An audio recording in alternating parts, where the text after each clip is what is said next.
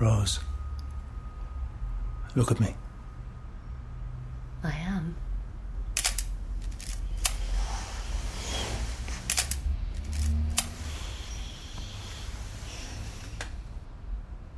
It was when I was in Bosnia. We were in this town. It had been mixed, Christian, Muslim. There was a beautiful bridge over the river. They were shelling the town, and I thought it'll be just like in Andrich's novel. The bridge will be destroyed, this symbol, this old link between people. The barbarians of war will destroy it, and all that'll be left will be dust and bitter history. I spent an hour photographing it. I remember thinking, if I'm hit or killed, maybe the photos will survive. And in a way, the bridge will survive, or a memory of it. But they didn't destroy it. It's still there, used now as an image in a beer commercial. It was near there we found them. An ordinary house. Everyone said the family had been as normal or not as everyone else around. One son in the army, a father out of work. He used to be a carpenter. The mother a beauty. One neighbour said to me afterwards, "Mister, she was like a new spun moon." 2 small children, a girl, a boy. For days they hadn't been seen. It was hard to get to school, but apparently these 2 never missed a day. Anyway, we went in and they were all dead. The father and the 2 children, throats cut, sitting at the table over the remains of breakfast. She was hanging from a beam over the table. He killed them? No, she did. Poisoned their food, or crushed sleeping tablets into it. So I suppose at least they didn't know. Or maybe they did. I still see it. She was wearing a blue dress, this bright blue. One shoe had fallen off and knocked over the sugar bowl. There was all this blood and sugar congealed on the yellow Formica tabletop. The radio was on, mostly static. But then, it's hard to believe, a classical station broke through just after we came in. And they played the Blue Danube.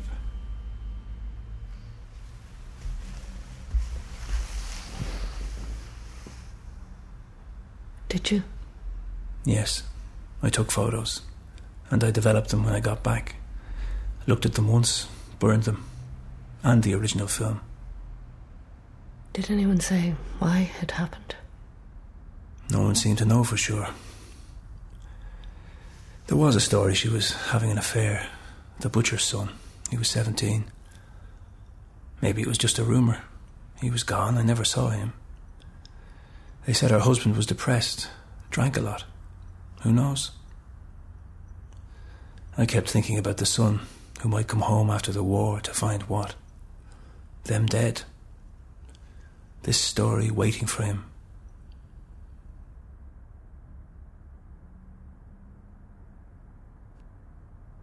What was he like? Again? Please.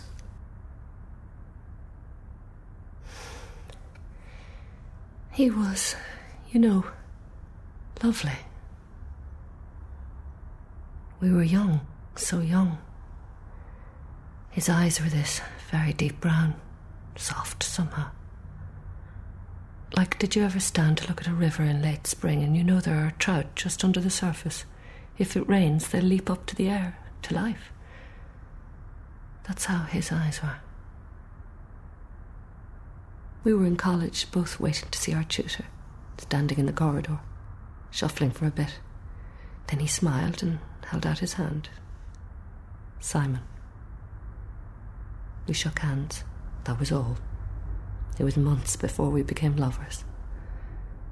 I don't think I've ever met anyone so gentle or so funny. Wild, too. This natural wildness. He didn't care. Oh, I don't mean for people, for convention. Once he lay on the street in the evening traffic, waving a bunch of sunflowers and a bottle of wine, shouting, "Free yourselves, free yourselves. God is everywhere, except in money and cars." One guy tried to beat him up, but most of them laughed. Another time, he did a streak in the snow, said he always wanted to know what it would be like to be a snowman.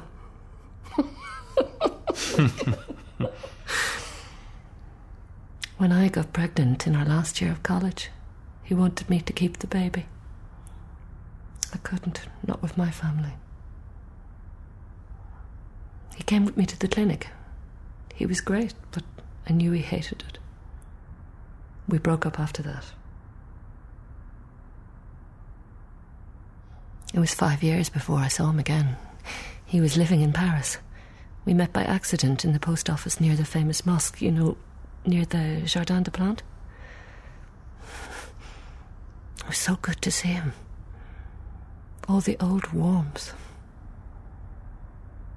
We decided to take a holiday together in the south, see how we got on. It was a night train. We'd been drinking a bit. I remember we laughed a lot and ate chocolate. Then we fell asleep. We woke up at our station and we were still drowsy. The train was just pulling out very slowly. I said, "Let's jump." We were laughing again. It should have been fine. He hesitated. I remember I said, "Coward," and I jumped and turned back towards him. And then he fell, got tangled in his rucksack, and he fell on his head onto the platform. And he died there, a minute later, on the platform. There was a woman with an Alsatian dog beside me. I turned him over, and then the light left his eyes. The life looking into mine. And then I don't remember. The snow grave. Yes. The snow grave. The cemetery he was buried in was covered in snow. The whole countryside was white. His mother was jubilant. "Oh," I heard her say to her perfect friends, "a sad end to Simon." All she left out was, "I always knew he'd come to a bad end." But it was in there, implied in the martyr's smile. 9 priests on the altar, all that he hated. I couldn't meet them. I knew that they all blamed me. I walked out to the grave and waited there till they did their mass. There was nothing to say, nothing to be said. Nothing I wanted to hear. I stayed with friends that night. They had an apartment beside the canal. We went out late for drinks. The canal was frozen over and I walked out onto it. Thought nothing of it. Then the next day, on the train back, I wiped the window to see out. And the past hit me like a small explosion. When we were in college and lived together that almost last year, we smoked a lot of hash. Mostly it was great. But one night I had these awful dreams, hallucinations really, and they freaked me out for a long time after. I saw this figure walking on water, like Jesus. I saw snow and ice, an eternity of it, and this sinister Jack Frost figure grinning at me where the moon should be. And on that train, that day after Simon's funeral, it was all there, staring back at me. Me, walking on water, the snow, the ice. I'd seen his death. It was all there, all the time. In time. Yes. Yes. Years and years later, I was looking up a reference to Homer. I don't remember. And there it was. Homeric laughter. The laughter of the gods. It was the dream I had. I was with him in the dream, somewhere, I don't know where. He told me he was getting married. He was very happy. And for the ceremony, he said they'd both stand naked on her wedding dress. It was just like something he'd do. We began to laugh. And I woke up with his laughter in my head, ringing out so clear. And I was happy for a long time after. It was like I'd really met him again. Like he's alive somewhere.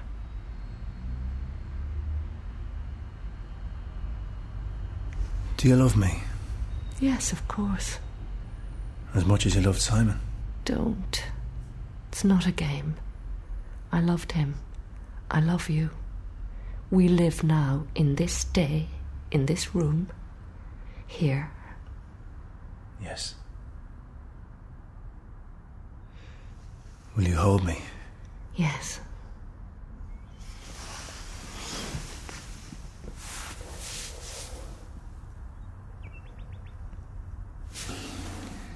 Do you hear it? What? Nightingale. I don't hear anything. It's that pitch. Since Bosnia, the shelling. That pitch. I can't hear it. In the park. Let me open the window.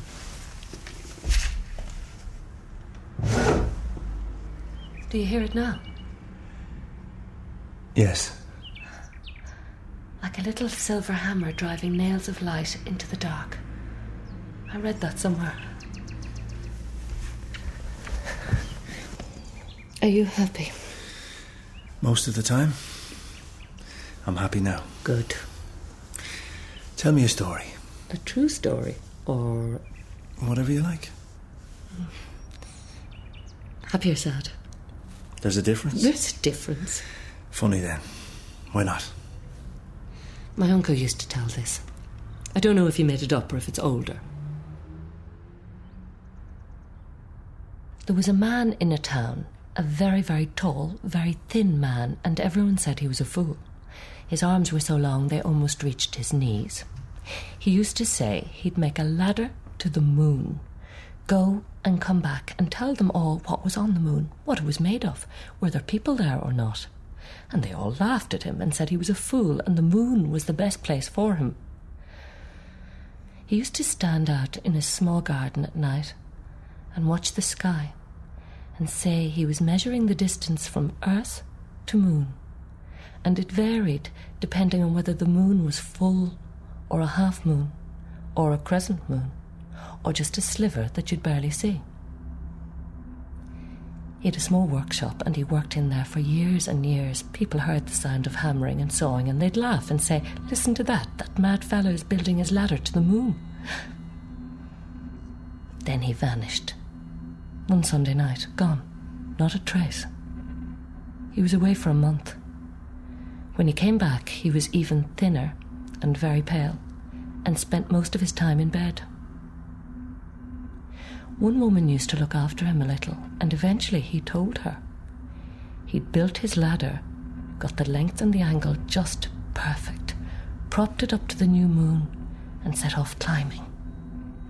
Up he went, and up and up and up, and when he reached the top, he put his hand in on the moon.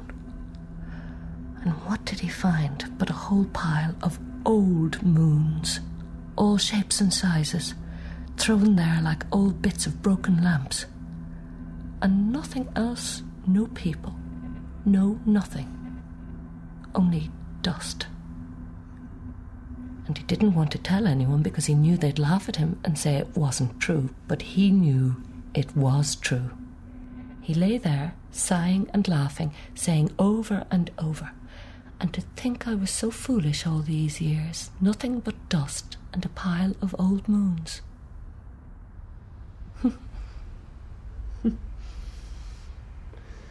It's not so funny, though.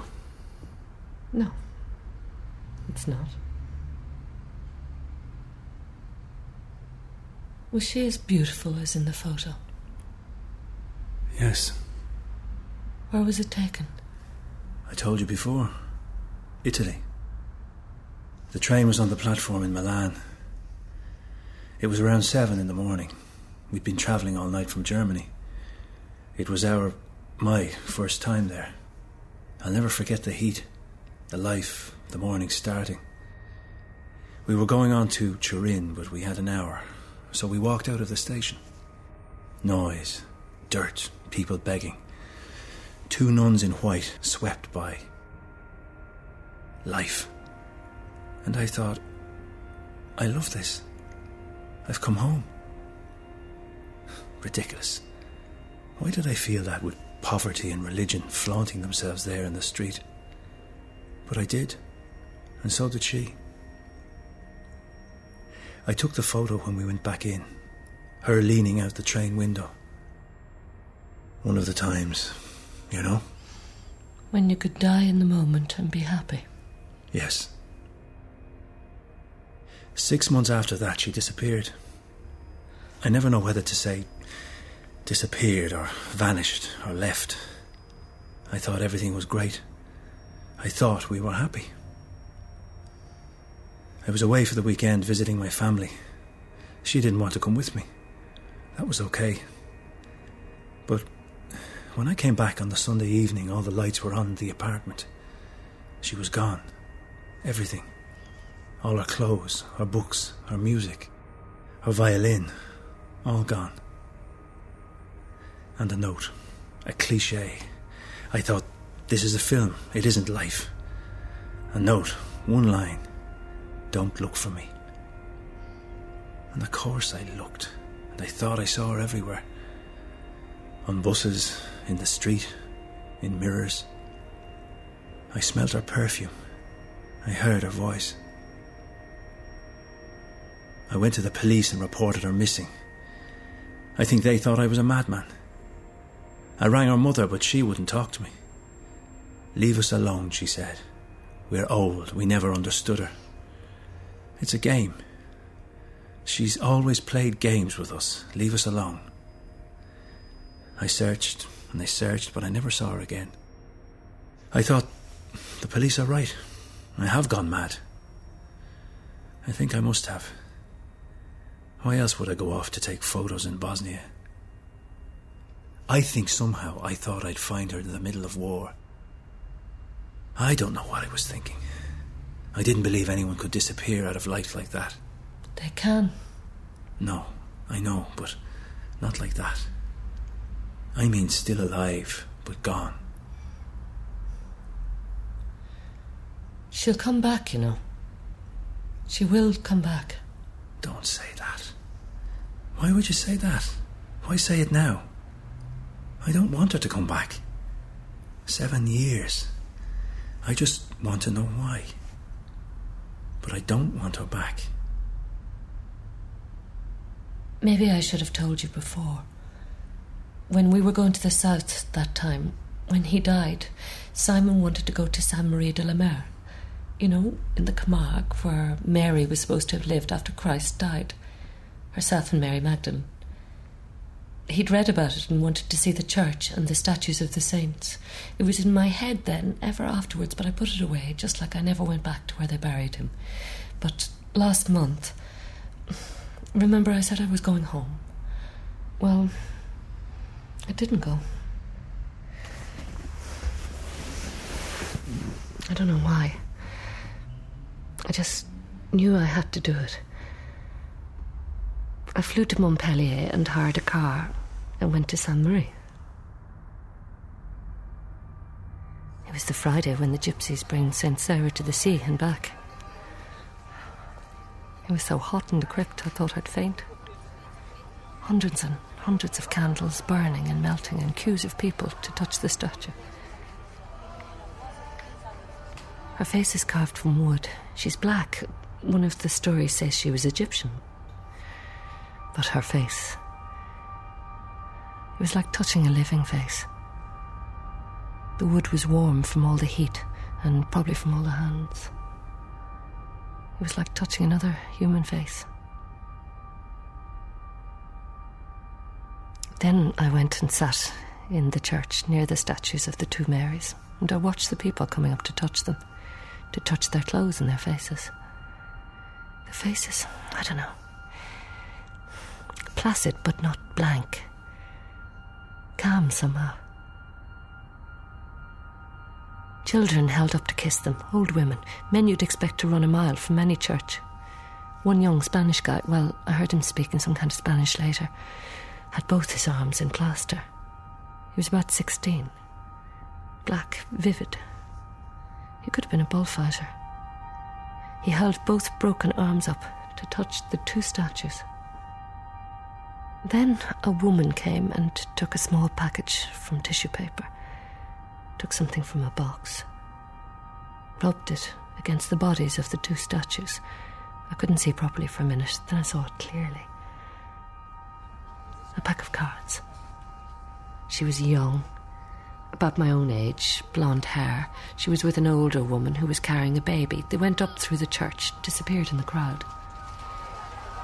Anyway, I followed the procession to the sea, the white horses of the Camargue men, the flowers, people wading into the water, and later, in a bar, listening to the singing, I saw her again, and I went and asked her to read the cards for me. And she saw everything. Simon, the fall, his snow grave, you, her. She said she's still alive, that she'll come back into your life when you don't expect it, when you need her. Where will you be then? She said I'd leave a very good name for my grandchildren. This story... It's not a story. It's true. I don't believe it. I don't believe that anyone can see the future. And the past. She saw both. I only want the present. I don't want to know the rest. Except why. I want you to be happy. I want our child to be happy. She will be. No, he will. He? How do you know that? I know it. When Columkill was an old man on Iona, a few days before he died, he was sitting out on a rock by the sea, looking at everything for the last time. And a horse, an old white horse that had been his friend, came and put his head in his lap and wept. This morning in the shower, I was so happy. I remembered nothing, only the future. I was washing my breasts and thinking about a baby suckling. Then I felt something. Something in my left breast. A lump that shouldn't be there. That's all I know. It can't be. I know. I know it can't. I know it can't be. But it is.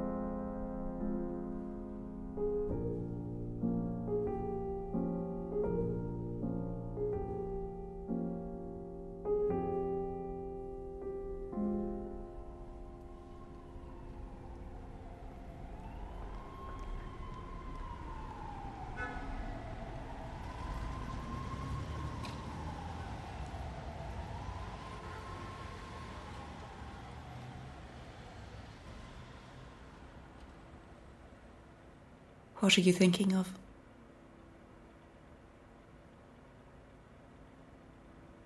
What we talked about last time. That you can't save the other person.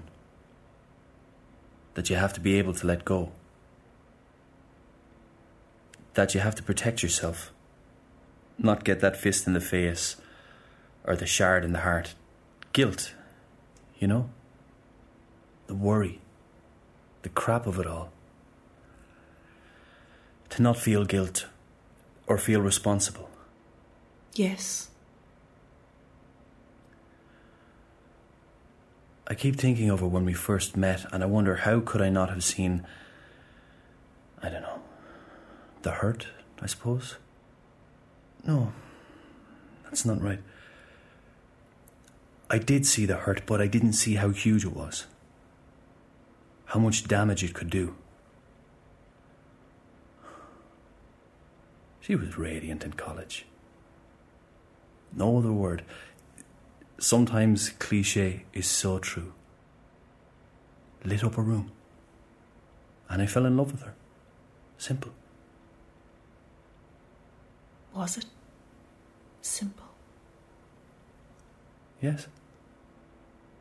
For me, anyway. And I thought it was for her. Though looking back, I don't think she ever told me she loved me without a tease or a laugh or some hint of mockery. And she never talked about the past, about anyone before me. It wasn't just another country, the past. It was a jail, a cell, locked up, chained, her own, her own fortress in another country. And she made it all seductive somehow. This hint, this scent of mystery. She wouldn't take me to meet her family. In a way, I didn't mind. I just wanted her for myself. And you know, the awful irony, she didn't drink and I wanted her to. A glass of Guinness, a glass of wine. And she'd make a face and say she didn't like it. And I'd say, take another sip. Jesus. Do you blame yourself? For her drinking? No.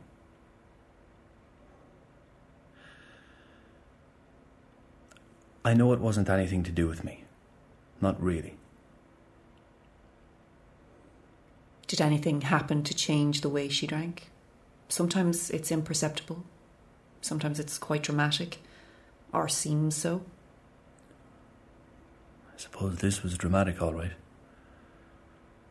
Though I think if it hadn't been this, it would have been something else. We went to Greece on holidays. Took this trip from Kos to Patmos. God, it was beautiful. Sun blazing down.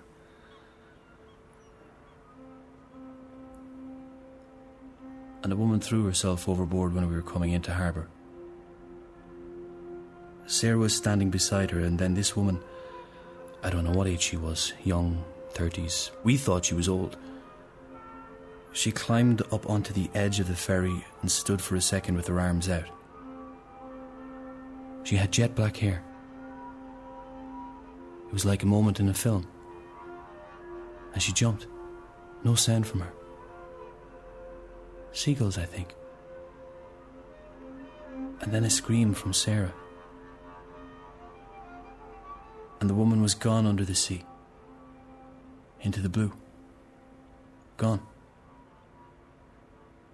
We stared with the crowd. Sarah was shaking. Sick. She asked me for a drink. I had one of those hip flasks with brandy. I think I thought it was Ernest Hemingway or someone hard-nosed, a drinker, though I almost never used it.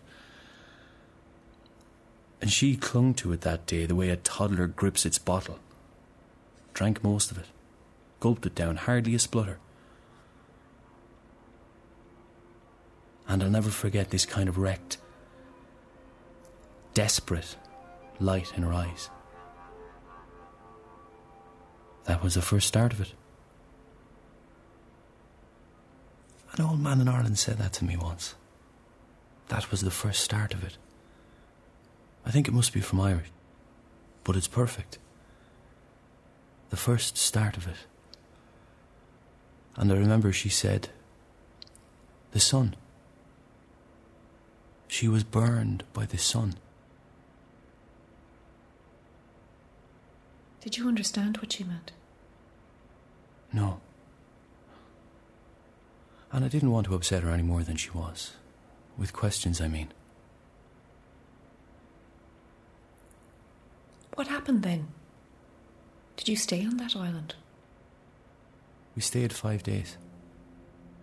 In a small house near the port. A kind of Greek B&B. It was clean. A really simple room. Big wooden double bed. Dark wood. An old woman ran it. A widow. We figured out that much. A boiled egg, bread, yogurt and honey every morning. Sarah seemed okay again. A bit quieter than she usually was.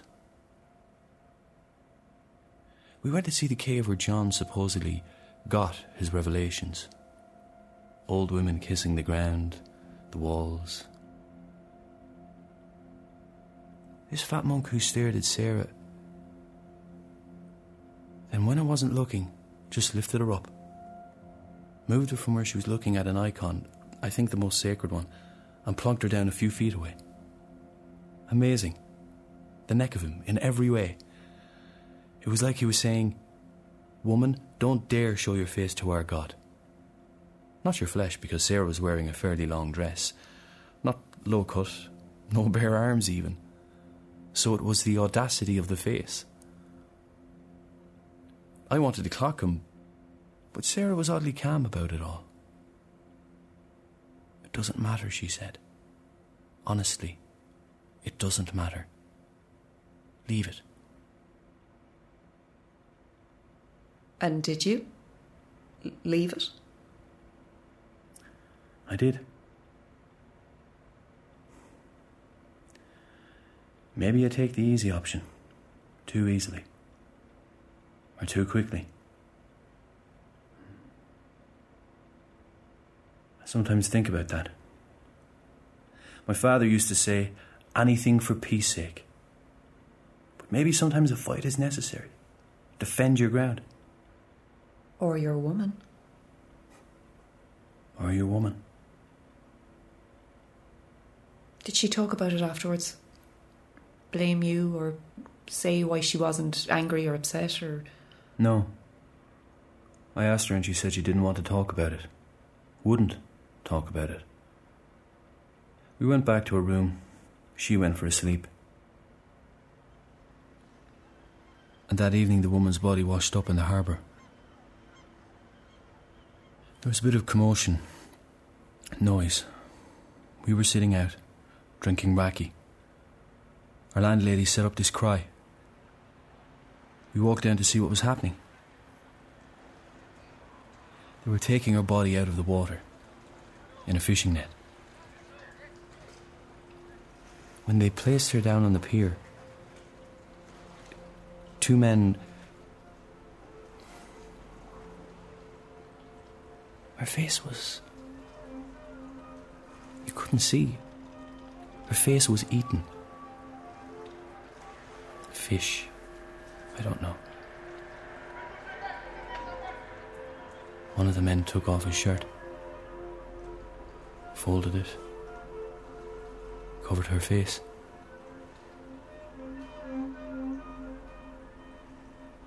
Our landlady was standing there, beating her chest with both her hands and saying something over and over. The man, he said to us, she hid her shame from the sun. That's what she's saying.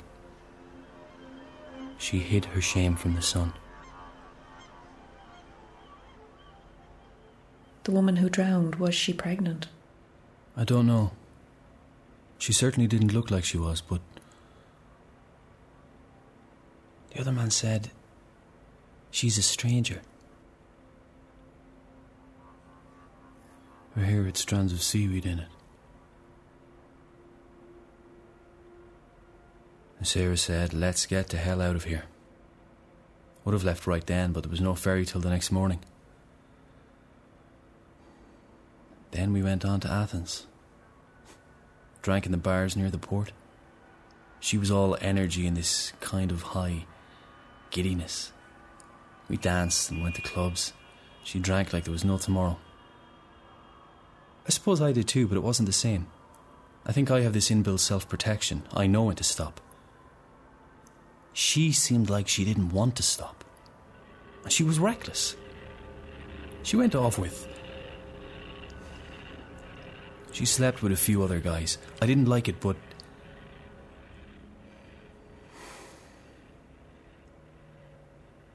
How did it make you feel? Confused. Jealous. A bit. But Sarah said jealousy was old hat. It was all about freedom. And if there was no freedom, there was no love.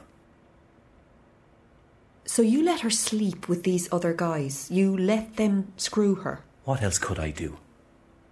Lock her in our room? Walk away?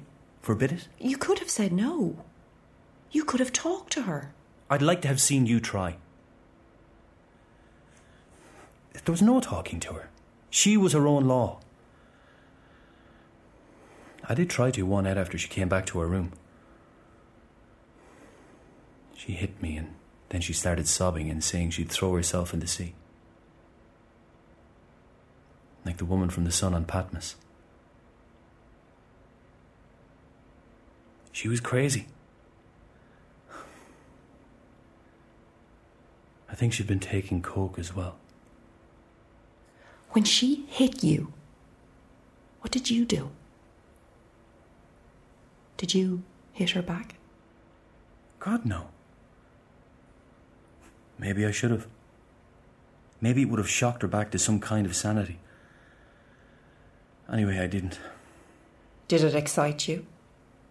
Her sleeping with other men or hitting you? Did you not get a secret thrill? Some men do when their lover or wife goes with someone else. Well, I'm not one of those men. Call me old-fashioned. Are you sure? What did you do while she was off sleeping with the Greeks? They weren't all Greek. Mostly I slept. On my own. Or read. I was crazy about Rilke at the time. A scratch from a rose. I remember she came back one night and she had this long, faint scratch down her left thigh, and I thought, that's what it is. A scratch from a rose. She had to go one better, of course. She said it was a scratch from a diamond. This street performer she'd been with, a juggler. She said he was part of a diamond smuggling ring and he had a bag full of uncut diamonds. Said he'd poured them over her body, then traced the line down her leg with the biggest one. Fantasy. Expensive fantasy.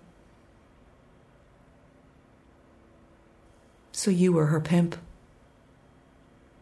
Sorry? You were her pimp. I don't know what you mean. She went off with other men. You knew them, or some of them. She came home, told you stories of what happened, and you got a thrill from it. Isn't that true? No, it's not. There was no thrill. I hated it, really. But not enough to stop it.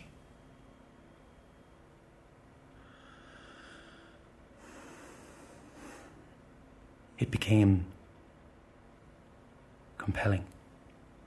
But you hated it. You can be compelled by something you hate. Correct. Yes. And I was. Compelled.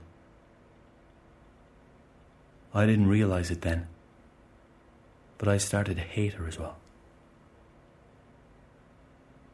And I think that's what she wanted.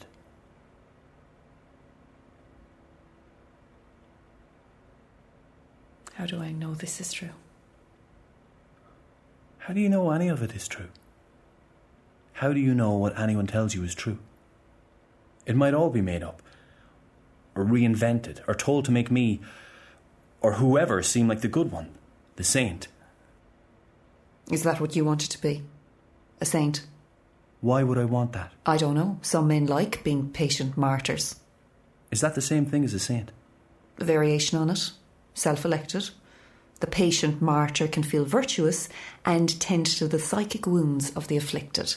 Kind of modern day Saint Roch without the dog. You think it didn't hurt me? I don't know. Tell me.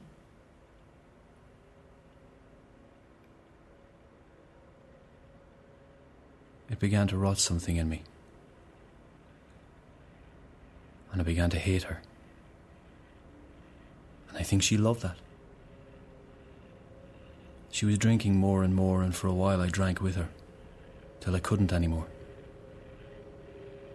I told her I wanted to end it.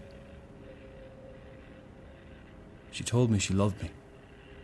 No mockery this time. Said she'd kill herself if we broke up. And one day in Dublin, I just walked out. Took bugger all with me. Never went back. And I was glad. Did she try to contact you? Oh yes. Mad hysterical messages for a few days. Till I changed my phone. Emails, begging, threatening. Then I moved here, and I suppose I worked really hard at forgetting. I always thought I didn't really carry any particular sense of guilt. Was free of all that Catholic stuff, but it was like guilt came to me, or into me, into dreams, to nights. I didn't sleep. Someone on the street would remind me of her. You know? So you went looking? Yes. Went back. Heard she was in London. Went looking for her. Found her. In a doorway near Soho, sleeping rough. There was this dirty blue sleeping bag rolled up behind her. She was begging. I watched her from across the street. She looked like an old woman. No, that's not it. She still looked young, but she looked ancient as well. Teeth missing, hair straggling, matted. She was drinking a can of cheap beer. Had a six-pack on top of the sleeping bag. I watched her for a bit, then went over. She put out her hand. "Have you any change, mister? I need to eat." I looked into her eyes and I knew she hadn't a clue who I was. I gave her a tenner. She stared at it, then at me. "You're lovely," she said. "You're really lovely." And she gave me this big, gaping smile, touched my face, tried to hug me. "You're really lovely. Give us a kiss." I had to ask her, "Do you know me? Do you remember me?" And she laughed. "You're just trying to get off with me. You're just the same as them all." How did you feel about that? Jesus. How did I feel? How do you think? You tell me. One part of me, like someone had pulled my heart out and fucked it into the gutter. Another part, nothing. And you never saw her again? I did. I came back the next day, same place. And now she was with this guy. Dreadlocks and dirt. They were shouting at each other, then kissing like young lovers. Watched them for a bit, then I walked away. And every now and again I think, well, maybe she was happy. Maybe she is happy. How do I know? Do you think she knew you at all? She hadn't a clue who I was. Not a clue. And I know that should be hard to accept. And it was. But somewhere, you know, I think I was glad. Christ, what would I have done if she'd said, "Oh, it's you. My lost love. My knight in shining armour. Take me home. Mind me. Cure me. Make me happy." What would you have done? Probably run as fast as fuck. Deny who I was. And now? Now I've met someone. I think I could love her. I hope she could love me. When I leave here, we're meeting. Walking in the park. We'll go for lunch. We'll see. Is she kind? Yes. Beautiful? I think so. Good. Because this is the last time. I'm going to tell you something. Can I tell you something? Strictly speaking, I shouldn't, but chances are we'll never see each other again. A long time ago, somewhere else, I walked away from my life. I left somebody behind. I'm sure I hurt him very deeply, but I had to do it to live. Do you understand that? I think I do. I'm going to play something. And when I finish, I want you to be gone. And I want you to remember me. And I hope, you'll be happy. Happy together. Forever? No, for now. If it happens at all, it happens forever. Same as music. Thank you. Thank you for being my good listener. Maybe... Can we meet? Away, I mean. Not here. You know we can't. We can't go back. So... Goodbye. Yes. Adieu. So long. When I turn, I'll be gone.